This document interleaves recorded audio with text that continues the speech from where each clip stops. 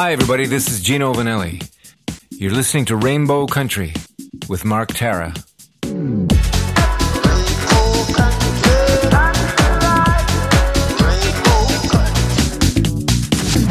The views and opinions expressed on the following program are those of the persons appearing on the program. Today on Rainbow Country, Casa Susanna, the story of the first American transgender network from 1959 to 1968. That and more in episode 391, so stay tuned for Gay Talk Radio right here on Rainbow Country. Hi, this is Emily Saliers from Indigo Girls.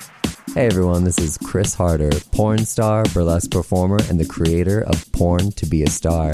You're listening to Rainbow Country with Mark Tara.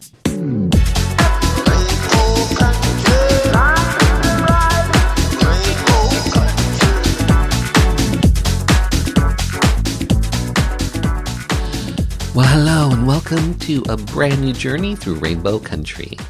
As I like to call it, a little gay radio show working to give voice to the LGBT community and beyond. And as always, I am your tour guide through Rainbow Country. I'm producer and host, Mark Tara. By the way, Rainbow Country originates from CIUT FM in Toronto and now proudly in syndication on 12 outlets across Canada, from coast to coast to coast. The Yukon, British Columbia, Saskatchewan, Manitoba, the east coast of Canada in Newfoundland, Ontario, even down to Buffalo, New York, and online. Well, thanks to you tuning in, streaming, downloading, but ultimately listening. Together we continue to build Rainbow Country into a nationally syndicated gay radio show, a number one LGBT podcast on Podomatic.com's Gay and Lesbian chart, as well as being recognized as Canada's number one LGBT podcast on Feedspot.com. So today, Casa Susanna, an exhibition of snapshots taken by members of the earliest known American cross-dressing network, which operated in upstate New York, the Catskills, from the 1950s to the 1960s. Joining me to talk about this AGO exhibition that's on right now is Sophia Hackett, the AGO's curator of photography, and photography historian Dr. Isabel Bonet. We'll find out about this new AGO photographic exhibition, the 2022 documentary Casa Susanna, and so much more. Plus in hour two, music from LGBT artists, independent artists, voices that we've come to know and love in classic disco, classic 80s, classic house, and on this episode I'm featuring some classic funk, some queer punk, and more. All that lies ahead as we start Journey 391 through Rainbow Country, and our first stop, the Rainbow Country Bookstore. Today, award-winning writer, professor, and playwright Patrick Horrigan reads from his novel American Scholar, a novel that tells the story of a man driven to discover, but afraid to know the truth about himself and his gay lovers, both past and present. By the way, American Scholar is available wherever you get your favorite books, and on Amazon.ca, American Scholar has a rating of 4 out of 5 stars.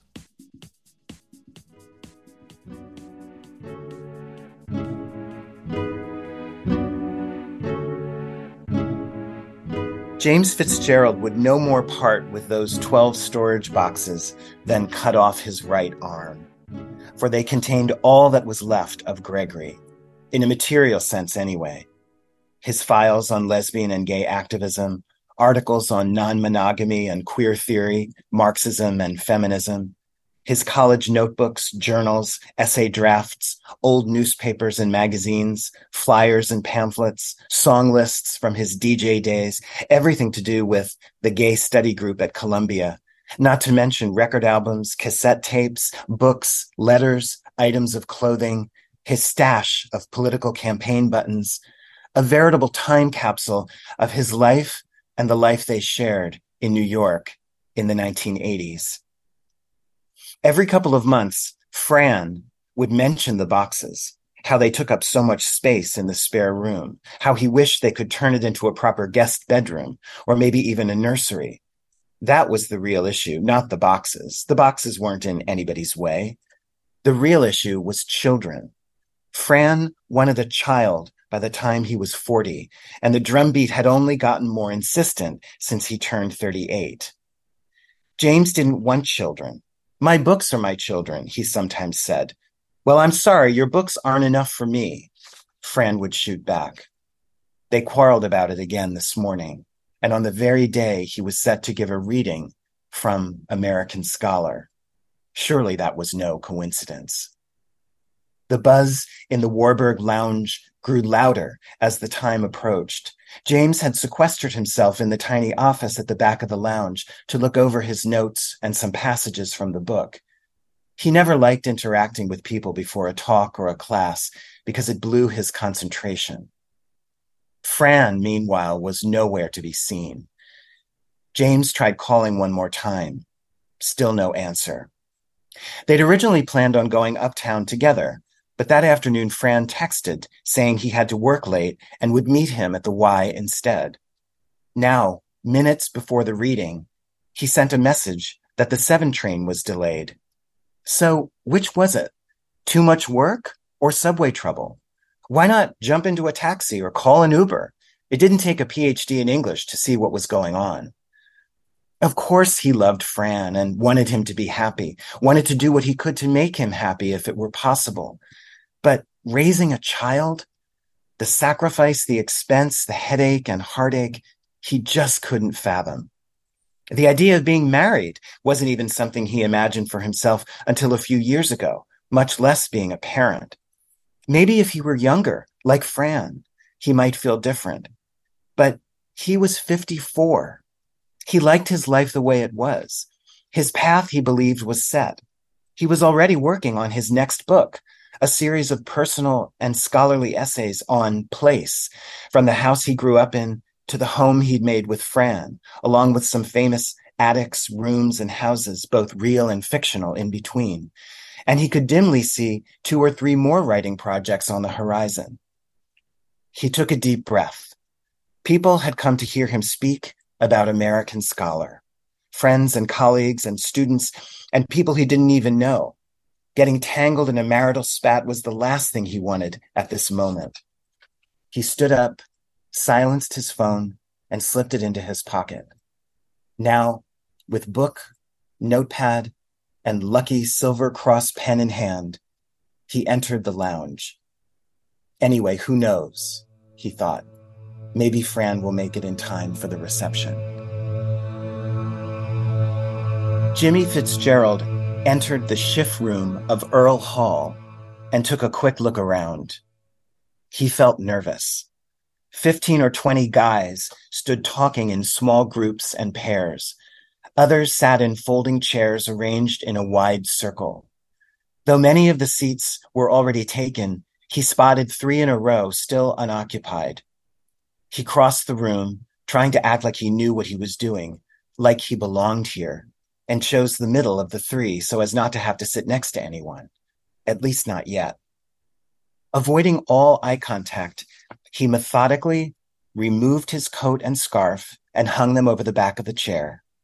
He withdrew the book along with a notepad from his backpack and placed them on his lap. He dug through an inside pocket until he found his lucky silver cross pen, his favorite, a graduation present from his grandmother. Now, he wanted another moment to get comfortable, just take in his surroundings. The room was handsome. High ceiling, chandelier, deep-set arched windows with long drapes, dark wooden wainscoting, marble fireplace, an enormous Persian carpet. He took a deep breath. The buzz in the room grew louder as the hour approached.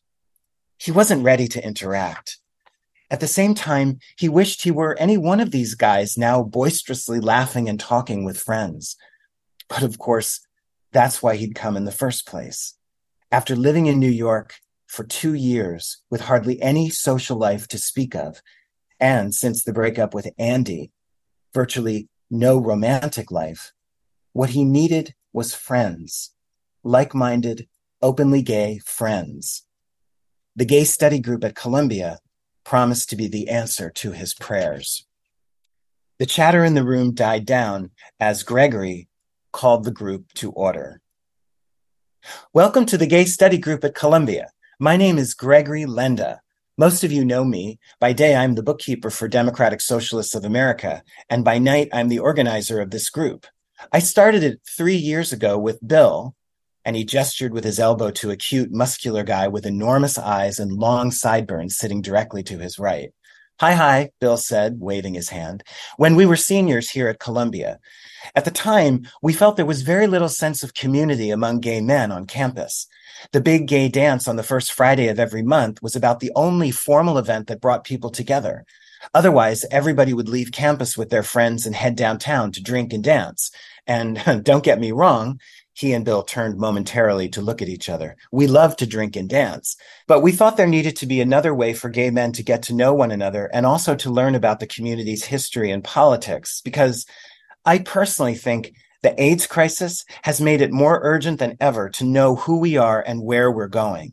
There's a lot of people out there right now trying to use this epidemic against us and turn back the clock on gay liberation. So that's why Bill and I created the study group, with the blessing and financial support of student activities. He clasped his hands in prayer. Thank you, student activities. And I'm proud to say our membership has been growing steadily ever since. I want to give a special welcome to the newcomers tonight. You mind just raising your hands so we know who you are? Jimmy, along with a handful of others, raised his hand. That's great. Welcome. So tonight, Bill's going to give a brief introduction to the book, and I'll facilitate the discussion. And then we have a surprise plan for you, so make sure you stick around. Then, as if Gregory were a news anchor, and take it away, Bill. First, I want to thank Gregory, Bill said, gently placing a hand on Gregory's knee, for making all of this possible. It's really good to be here. You all didn't see too much of me last year because I was studying to become a Quaker. This elicited a few ohs and wows from the group. He laughed and withdrew his hand from Gregory's knee. It's because of my boyfriend. He's a Quaker. Which reminds me, at some point, I'd like us to tackle religious ideas about homosexuality, maybe next semester. I think it would be great if we could, take some ownership of that discourse, which is so often used against us. Just putting that out there. So this is how gay men talk, Jimmy thought, looking at Gregory and Bill, admiring their easy eloquence, envying their subtle camaraderie. He and Andy never had that tenderness with each other. This is the sound of their voices. This is how they comport themselves when sex is not top of mind. Gregory smiled. Being with you last night reminded me how good I used to feel with you. Me too. Jimmy felt the stirring of an erection. And how I used to feel I could tell you anything and you wouldn't judge me. I want you to feel that way. I know you never stopped caring about me. I never stopped, you're right. It's just, I know. You're the first real boyfriend I ever had, and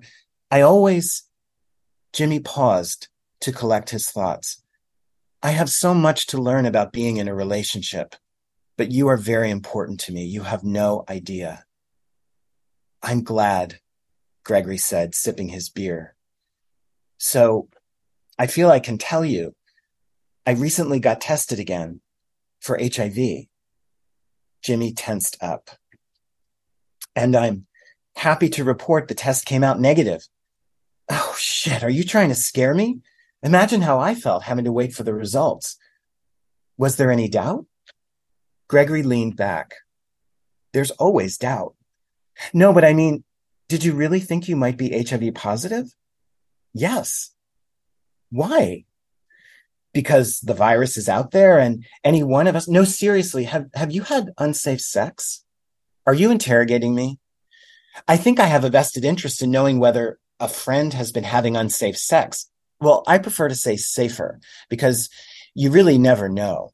People get a false sense of security or doom with words like safe and unsafe. It's not that simple and clear cut. Jimmy stared in disbelief. Sometimes you use a condom and there could be a tear you're not aware of, or you have foreplay and a drop of Gregory. James, you need to keep it down, he said quietly but forcefully. The warmth had gone out of his voice. Most people say you can't get it from cocksucking, and in the anal department, I only finger fucked you, so you're fine. It's not me I'm worried about. I'm only telling you this because I wanted to celebrate the fact that I'm HIV negative, one day at a time, you know? You said you wanted to know my status, so I'm telling you. One day at a time? Are you nuts? The waitress arrived with their burgers. Anything else I can get you? No, just the check, Gregory said. She raised her eyebrows. Okay, gotcha. Gregory took out his sunglass case and threw it down on the table. What are you doing? I thought you would understand. He put on the sunglasses and tossed the case back into his bag. Jimmy pushed his plate aside. You're telling me you're having unsafe sex.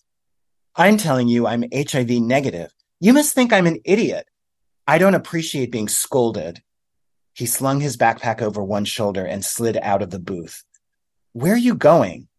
I need some air. As Gregory walked out of the bar, Jimmy made eye contact with the bartender, who appeared to have been eavesdropping on their argument. The waitress returned with the check. Your friend coming back? Jimmy let out a soft laugh. He thought of an excuse that wouldn't sound embarrassing. Then he dismissed it. I don't know. You want me to wrap it up? She asked, clearly bewildered by Gregory's sudden departure. I don't know. No, I'm sorry. He won't be back. I don't know. You'll be paying for it, right? She said with a frown. Jimmy looked at her, then the exit. Yeah, he thought. I'll be paying for everything. When I return, Casa Susanna.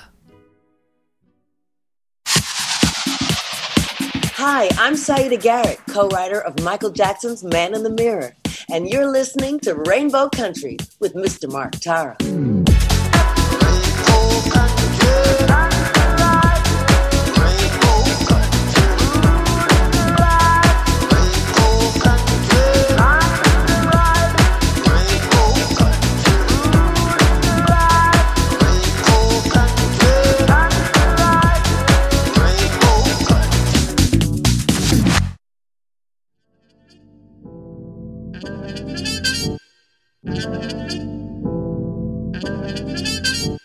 Sophie Hackett. Hi, how are you? I'm well, how are you? I am well. Dr. Isabelle Bonnet, bonjour, comment ça va? Bonjour, ça va et vous? Okay, girl, don't get too carried away. That's as far as I go when it comes to my French.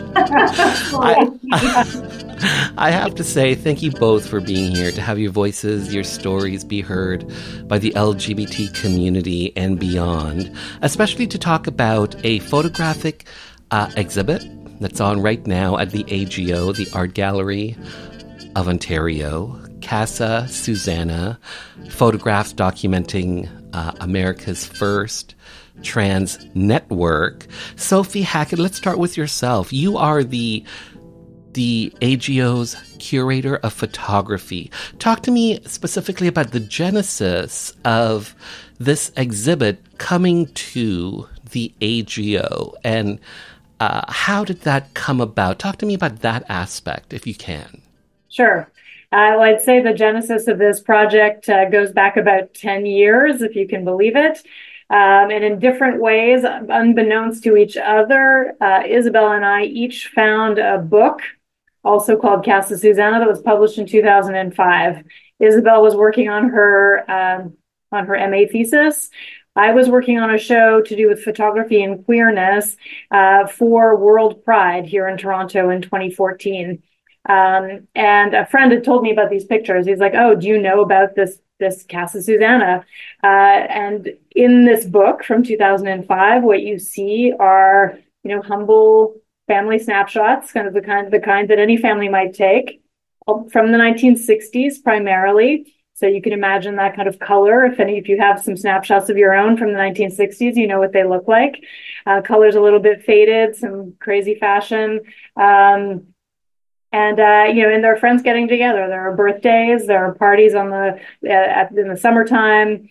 But what you realize, what's different about these family photographs is, of course, they were of cross-dressers, who a very small community in the U.S. at the time, who would come together either in New York City or in upstate New York in the Catskills at a couple of different resorts. But that's the Casa Susanna of the title. So, Dr. Isabelle Bonnet, you are a photography historian. Talk to me about your involvement in bringing this exhibit to the AGO specifically. Can you shed some light on that element? Sure. I had bought the book in 2005 as well.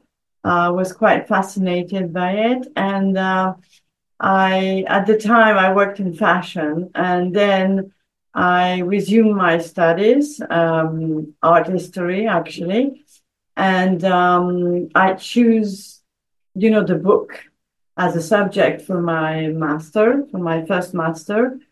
And this is how it began for me. Like I, started to dig a little bit and try to get witnesses and try to get names and try to get the whole pictures. After my master, I came back like 2 years later. I came back again to the story because we had the project of a film. And so I resumed my investigation for the film that came out with Sebastian Lipschitz. And so that's about it. And it was, once you get the whole picture, it was natural for me to start to organize with Sophie an exhibition and a book, of course. And what makes this happen is that in the interim, we here at the AGO were able to acquire the set of photographs that were in that book from 2005. So a couple of decorative arts dealers in the US had found them at a flea market. I came to know them as I was planning this other show in 2014. And as they retired and downsized, we were able to come to an agreement to buy the photographs from them. So the AGO holds a core group of these pictures, which is why it made sense for us to be part of the book and the exhibition. And some of them are even used in the film that Isabelle worked on. So there are multiple facets here, but the fact remains AGO holds one of the core groups of pictures about this network of people. And as we've done more research, we've learned more and more. The pictures themselves have become richer and richer through what we've learned. So, Sophie, was it essentially your decision, or at least bringing it up to the AGO because you're the curator of photography at the AGO? Was it essentially your idea or your suggestion to have this exhibit at the AGO that's on right now? It's let's say it was the result of multiple conversations, between Isabelle and I, and then it became clear that doing an exhibition would be a great idea. And I said that, and so with Isabelle's support, I brought the idea to my bosses and said, we have to do this, and they agreed. So I'd say it was a collaborative effort. Well done to the two of you. You just mentioned there's a documentary called Casa Susanna that's out now. I'm assuming the two of you have seen this documentary. Yes, Isabelle was in fact the kind of one of the lead people to make it happen. Okay. So yes, she's definitely seen the film, and as have I. The film actually premiered at TIFF in 2022, so it was very moving to see it there on the big screen. Yeah, I cover TIFF, and in 2022 it was on my radar, and I reached out to the powers that be. But I couldn't get any interviews. But here I am now in 2024. Great, talking to Dr. Isabelle.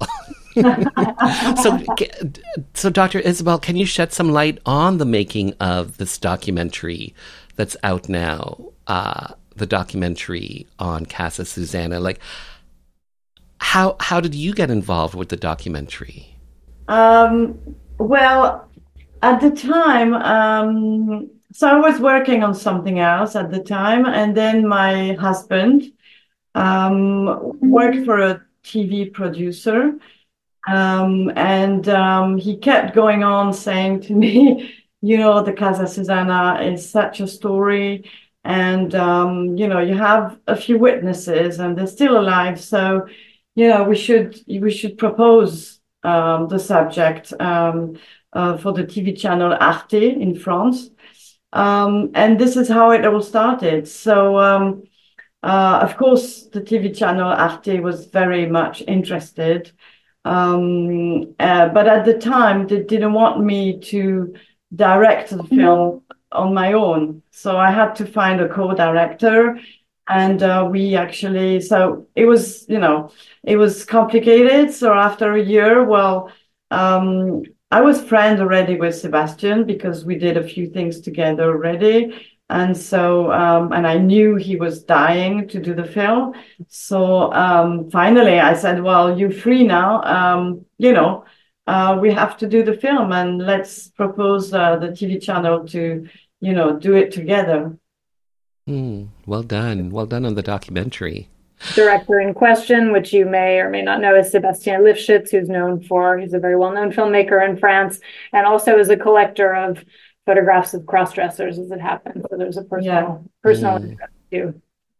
So you mentioned earlier, 2004, I believe, at a flea market, these photos that are part of this exhibition that's on right now at the AGO.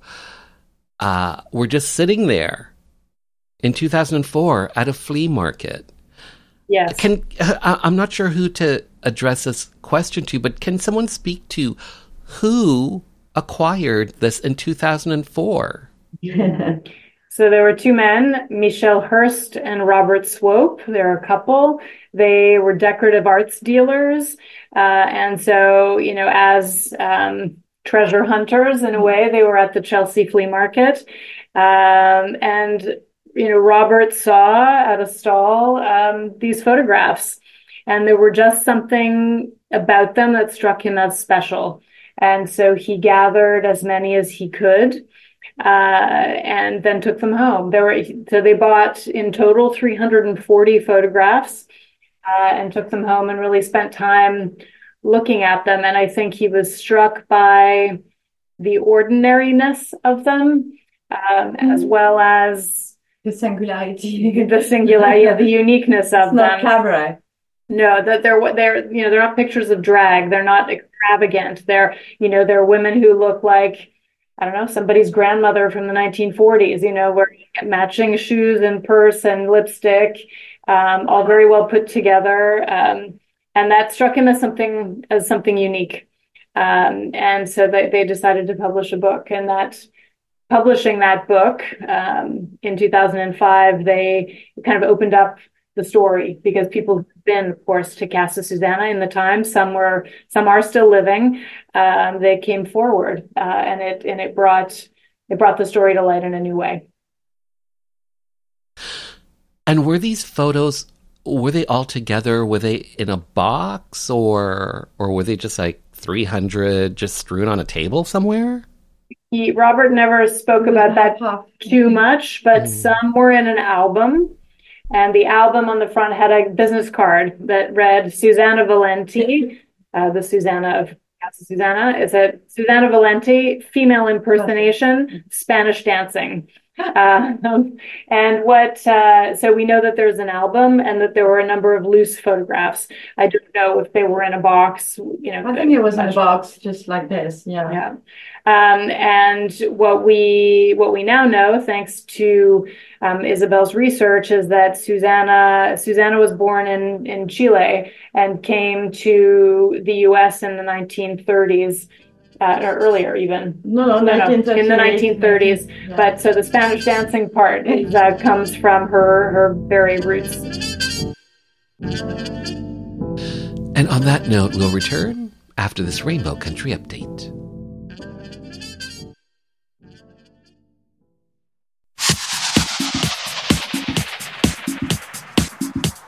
Hi, I'm Paul Poirier, Canadian champion in ice dance and 3-time Olympian, and you're listening to Rainbow Country with Mark Terra. Hello, Canada. I'm Canadian jazz vocalist Audie Braun.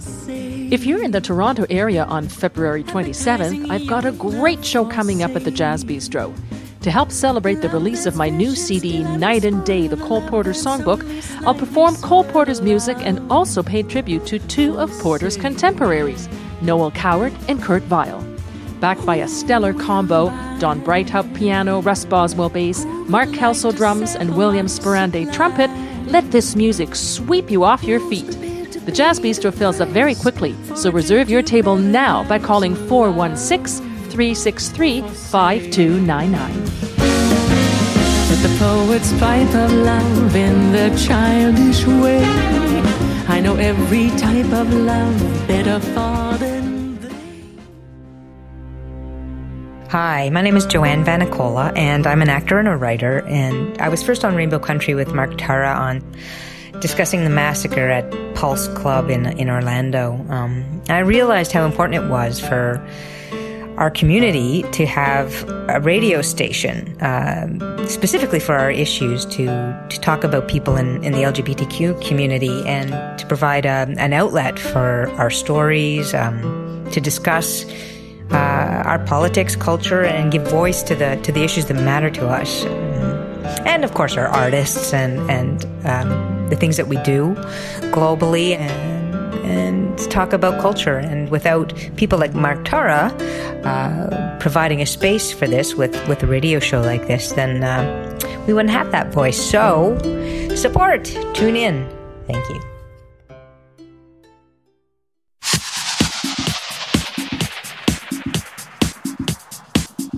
Hi, I'm Eric Radford, Olympic and world champion figure skater, pianist, and composer, and you're listening to Rainbow Country with Mark Tara.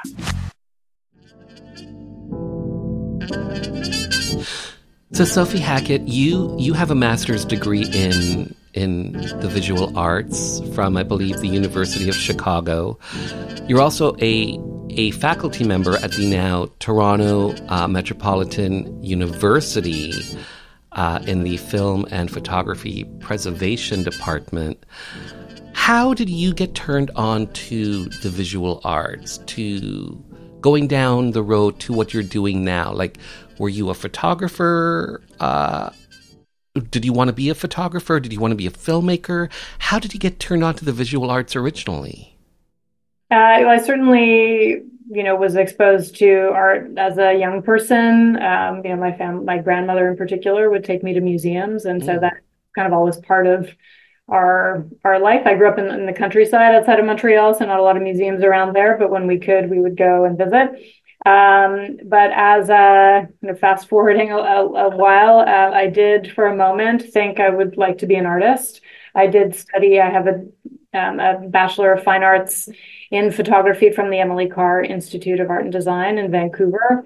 And so that very much, I think, shaped my sense of, I wanted to work in that field somehow. And I initially thought I wanted to be an artist, but of course, as you get real about those ambitions, I felt like, in fact, I wanted to focus instead on writing about and talking about other people's work, that would be, I was going to bet on that horse rather than on being an artist myself.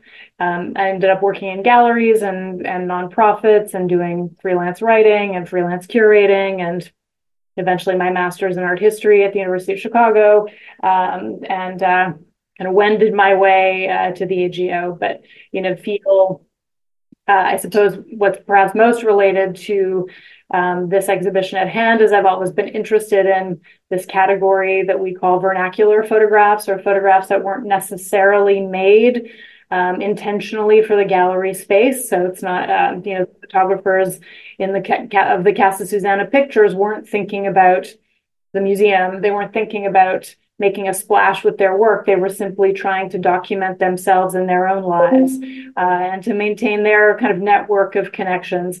So I love these these uses of photography that kind of go beyond the art world per se. And that's always been an interest of mine from the beginning. In fact, the first exhibition I ever curated was called The Found and the Familiar: Snapshots in Contemporary Canadian Art, about how artists had used that material of their own family lives to make their own work as inspiration for their own work. So that interest has been longstanding. Well done. So Dr. Isabelle Bonnet, you have 2 master's degrees. Yeah. One of which is on the Casa Susanna book, I understand. What was it about this book and these images and these people that drew you to wanting to study them even more? What drew you to this in particular? Well, I said I bought the book when it came out in 2005. I was, for one reason, I wouldn't explain, maybe my psychiatrist could, but I was fascinated by those pictures. And when I arrived for my master in Paris Panthéon-Sorbonne, which is the University of Panthéon-Sorbonne, I had at first the idea to work on it, but to work on it and to work on transgender in photography, which was probably much more of subject for a PhD than a simple master. And when I showed this book actually to my director, he said, "Well, I think you have found the subject of it. It's probably a lot already, so just go for it." And that's it. I think I have, as a woman, I think I was always interested in social construction of gender, and I was always interested in snapshots, in what we call vernacular pictures, which is because it's quite private, and maybe because it's quite naive, but it talks about us and about the society, maybe sometimes even more than would artists do. I don't know. I mean, anyway, this was my kind of fascination about it. Some of these photographs, if my memory is serving me correctly, some of them are Polaroids, correct? Or am I wrong? Some are Polaroids, definitely. And they're essentially like these men that are cross-dressing as women. They were men going to this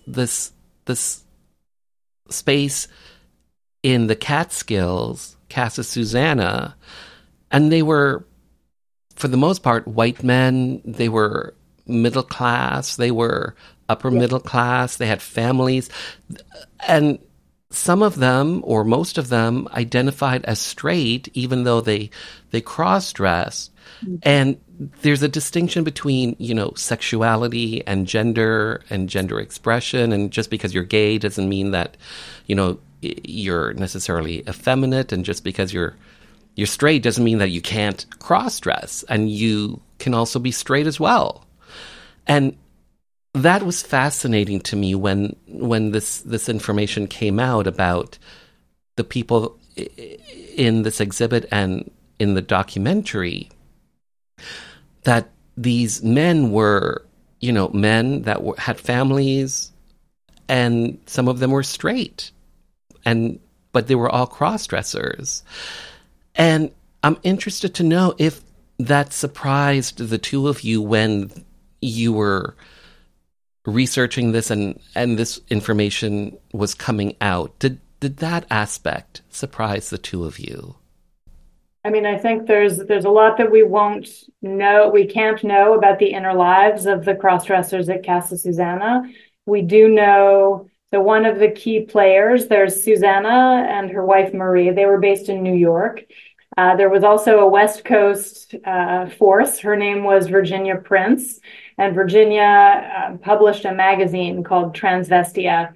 And Transvestia, it was published throughout the US and even distributed internationally to subscribers. And she had a mission. Her mission was, let's make cross-dressing, let's get cross-dressing accepted. Let's normalize the practice of cross-dressing. And in order to do that, she kind of set some very clear parameters. We're straight. Script. It's kind of exactly as Isabel said, a script. That it's straight men who sometimes have the dress up as women. And there's nothing about this that's threatening. There's nothing about this that's deviant. This is just a thing that some men do. But of course, in order to really do that, they end up excluding gay men, anybody with any kind of fetish of any kind. They desexualize the practice, and we know historically that for some there was a sexual thrill to putting on women's clothes, women's undergarments, for instance. So the people who really kind of came together around Virginia and who stayed around Virginia and Susanna were those that really felt like they could follow that script. Of course, to travel to those places, you needed money to be able to have a camera, to buy the clothes, to make your own photographs, to pay for the processing. You needed to have funds at your disposal. They explains why many of them were professionals. They were engineers and lawyers and airline pilots. And, Virginia Prince worked in pharmaceuticals. Susanna worked for the military. She worked for the Voice of America. So all that to say, I wasn't per se surprised to learn that they were straight, but we learned that that was very much the program that they agreed to follow in some way. And in fact, Virginia, as more and more cross-dressers decided they wanted to live full-time as women, and some of them underwent gender affirmation surgery.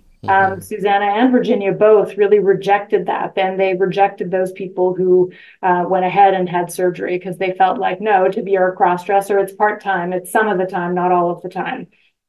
Wow, interesting. As herself, from about 1968, lived full-time as a woman. Yeah. So, there's a little contradiction there. To go to Denmark at one point. Yes. After Christine Jorgensen came back. Yes. But you have to imagine that when it started, like when, the transvestia started, which meant that suddenly all these men could exchange together, see each other, and suddenly they had this consciousness not to be alone.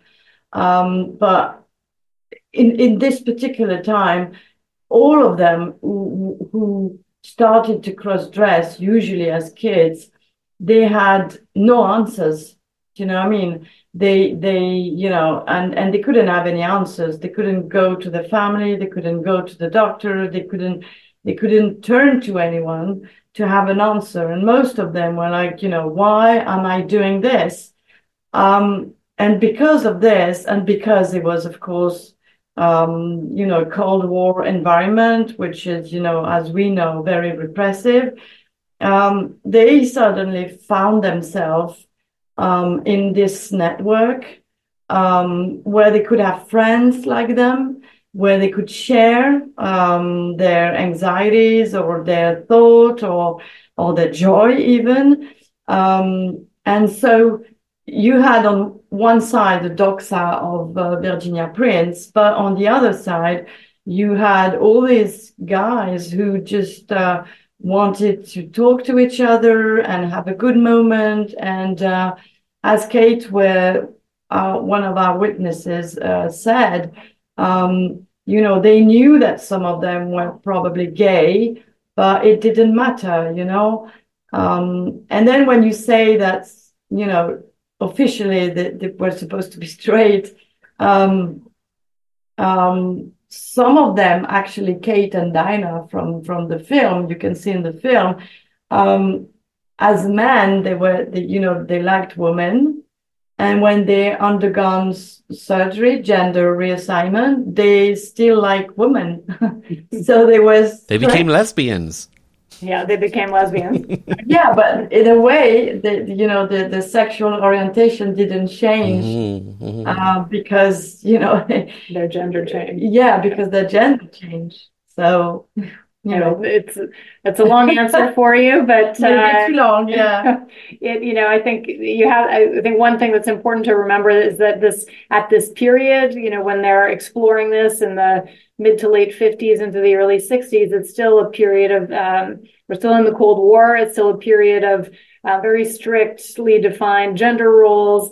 All of these men had grown up with a very strict idea, a very clear idea of what it meant to be a man, and you were supposed to be a man, and when you felt like you didn't meet that ideal, that even fantasy, then what? There's a lot of shame, there's a lot of depression. We know many committed suicide. It was a very though the photographs have relay a lot of joy, we know their lives were very difficult in so many ways, and we know the sort of interior talk that they the things they were wrestling with were really serious. That they felt it was a failure you couldn't kind of live up to this idea of being a man.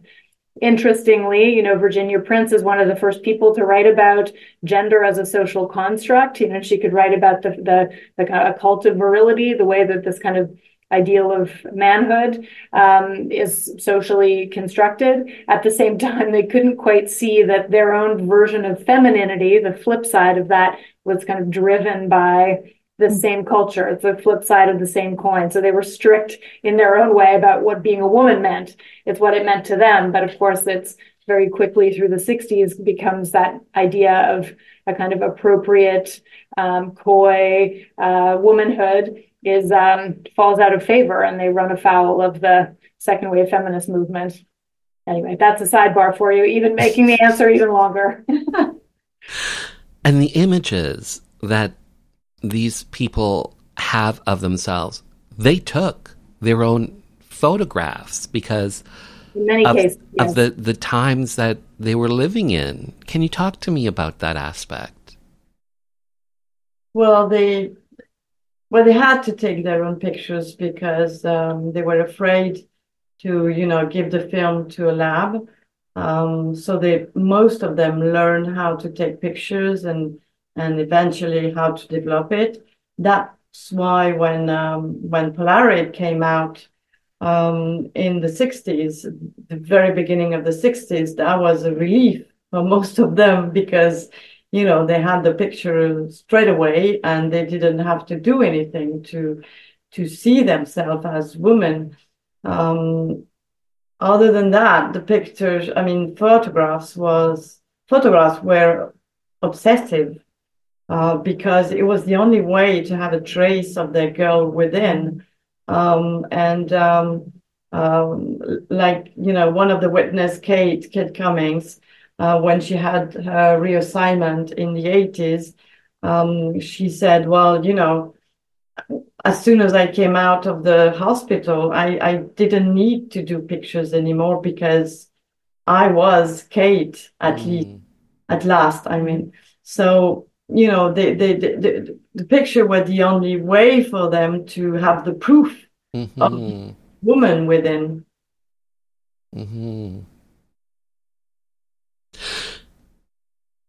The fact that the two of you are helping to bring to light LGBT history that goes back to, the 50s and the 60s that were sitting on a table at a flea market in 2004. What are your thoughts on that? And maybe it's an odd question to ask, but that you guys are helping to shed light on an aspect of queer history that was not known before, and you're doing it through the art exhibit, through the documentary.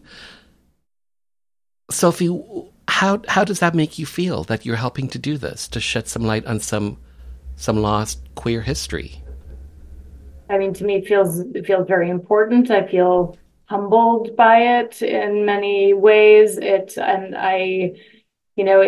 it feels like a personal project as, as a queer person myself, to know that to see that kind of whole rainbow range of people have existed, of course, for a very long time.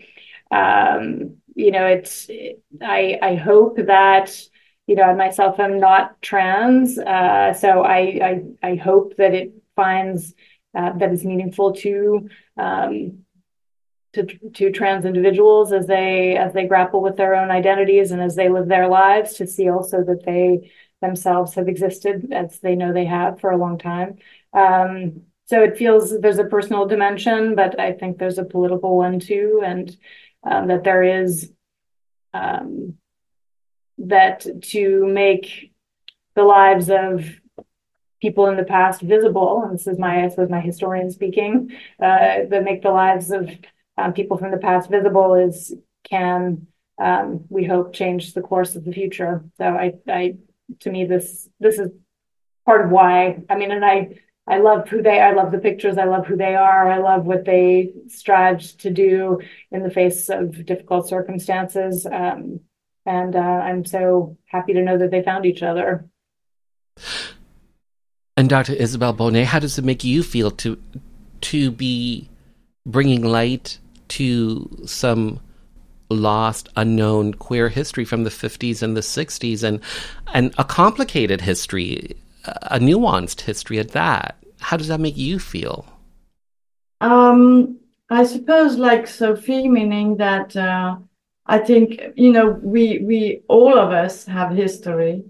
The problem is, for certain people, it was taboo and it was impossible for them to leave a trace.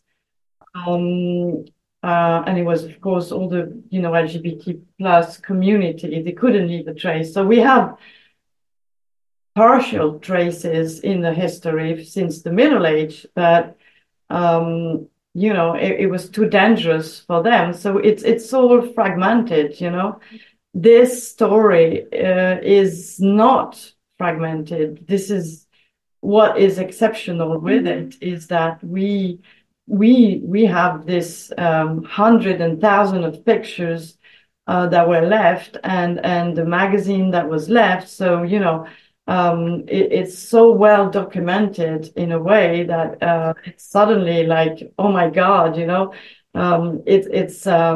it's a way of giving back history to every one of us. We do deserve it. Everyone deserves to know, the struggle, the fight, or their ancestors, or, how it was. And it is political, of course, because in America and in Europe right now, we have this wave of extreme right coming in, and a lot of disinformation about it. People saying it's a fashion to be transgender, or it's something very new. So showing this is a way of saying, well, it's not new at all. It's always been there. And it's a way of, showing this to the people, and maybe hope for more tolerance and understanding, and that's it. So definitely it's today it's political. Maybe 30 years ago it would have been less a political message, but today is very, very political for me. So here's my last question, and it's for the two of you. And Sophie, I'll start with yourself. What do you hope audiences come away with once they've seen these images, these snapshots that are part of this exhibit? What do you hope audiences come away with after they've seen Casa Susanna? I hope that they understand the world that the Casa Susanna crossdressers were a part of, that the world existed, and that they have an understanding of how they found each other, the joy in that, I hope they come away with a sense of, I think, both to Isabelle's point, both the joy and the struggle, and that I suppose change happens in sometimes in a non-linear way. But I think there's, I think there's delight in the pictures themselves. I hope they delight in meeting the characters that were part of this circle.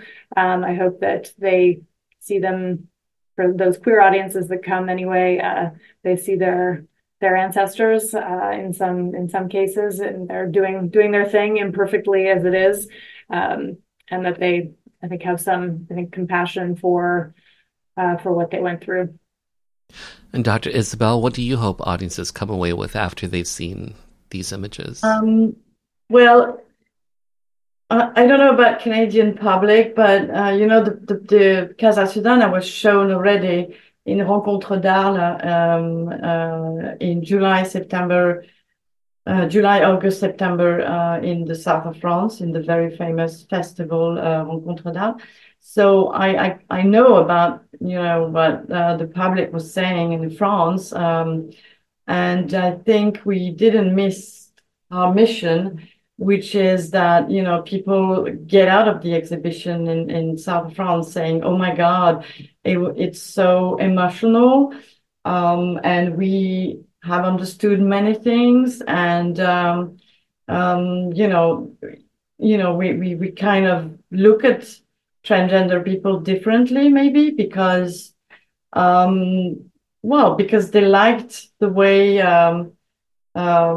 we showed it, but they probably what Sophie was saying. I admire really all of them. For me, they were kind of warriors, and I think the love we had for them, we transmitted it to the public, at least in France. And actually the exhibition was a huge success. So, I think it changed a little bit for some people who were kind of ignorant about the subject. Mm. Well said, well said. Sophie Hackett, Dr. Isabel Bonet, thank you both for your time. Well said, well done, well curated. Thanks for being on the show. Thank you. Thank you. Come and visit. Yeah. Casa Susanna is on right now at the AGO, the Art Gallery of Ontario, until April 14th. For more information, simply visit ago.ca. Bill 7, to ban discrimination in employment, government services, and housing, based on a person's sexual orientation, was up for a vote at Queen's Park. Most NDP and Liberal MPPs supported the bill, but without some progressive Conservative legislators backing, a divisive split could rack the province. 4 PCs decided to break party ranks to vote with their conscience and support Bill 7. Cabinet Minister and MPP Dennis Timbrell did it to show solidarity for his beloved brother, the well-known drag queen Rusty Ryan. And for me, a gay politician who was not yet out, I had to take a stand. We were known as the Gang of Four. I'm former Cabinet Minister and MPP Phil Gillies. The date, December 2nd, 1986, when LGBT rights came to Ontario. And just like that, this little gay journey through Rainbow Country has come to an end. For the full 2-hour episode, simply head over to marktara.com, where everything is connected, and hit the archives banner. To keep up to date with the show, check out my socials at Mark Tara. The podcast is available on all major platforms. And finally, I want to take this time to thank you for taking your time to be with me. Remember, we are living in days of making dreams come true. So believe in yourself, and the world will believe in you.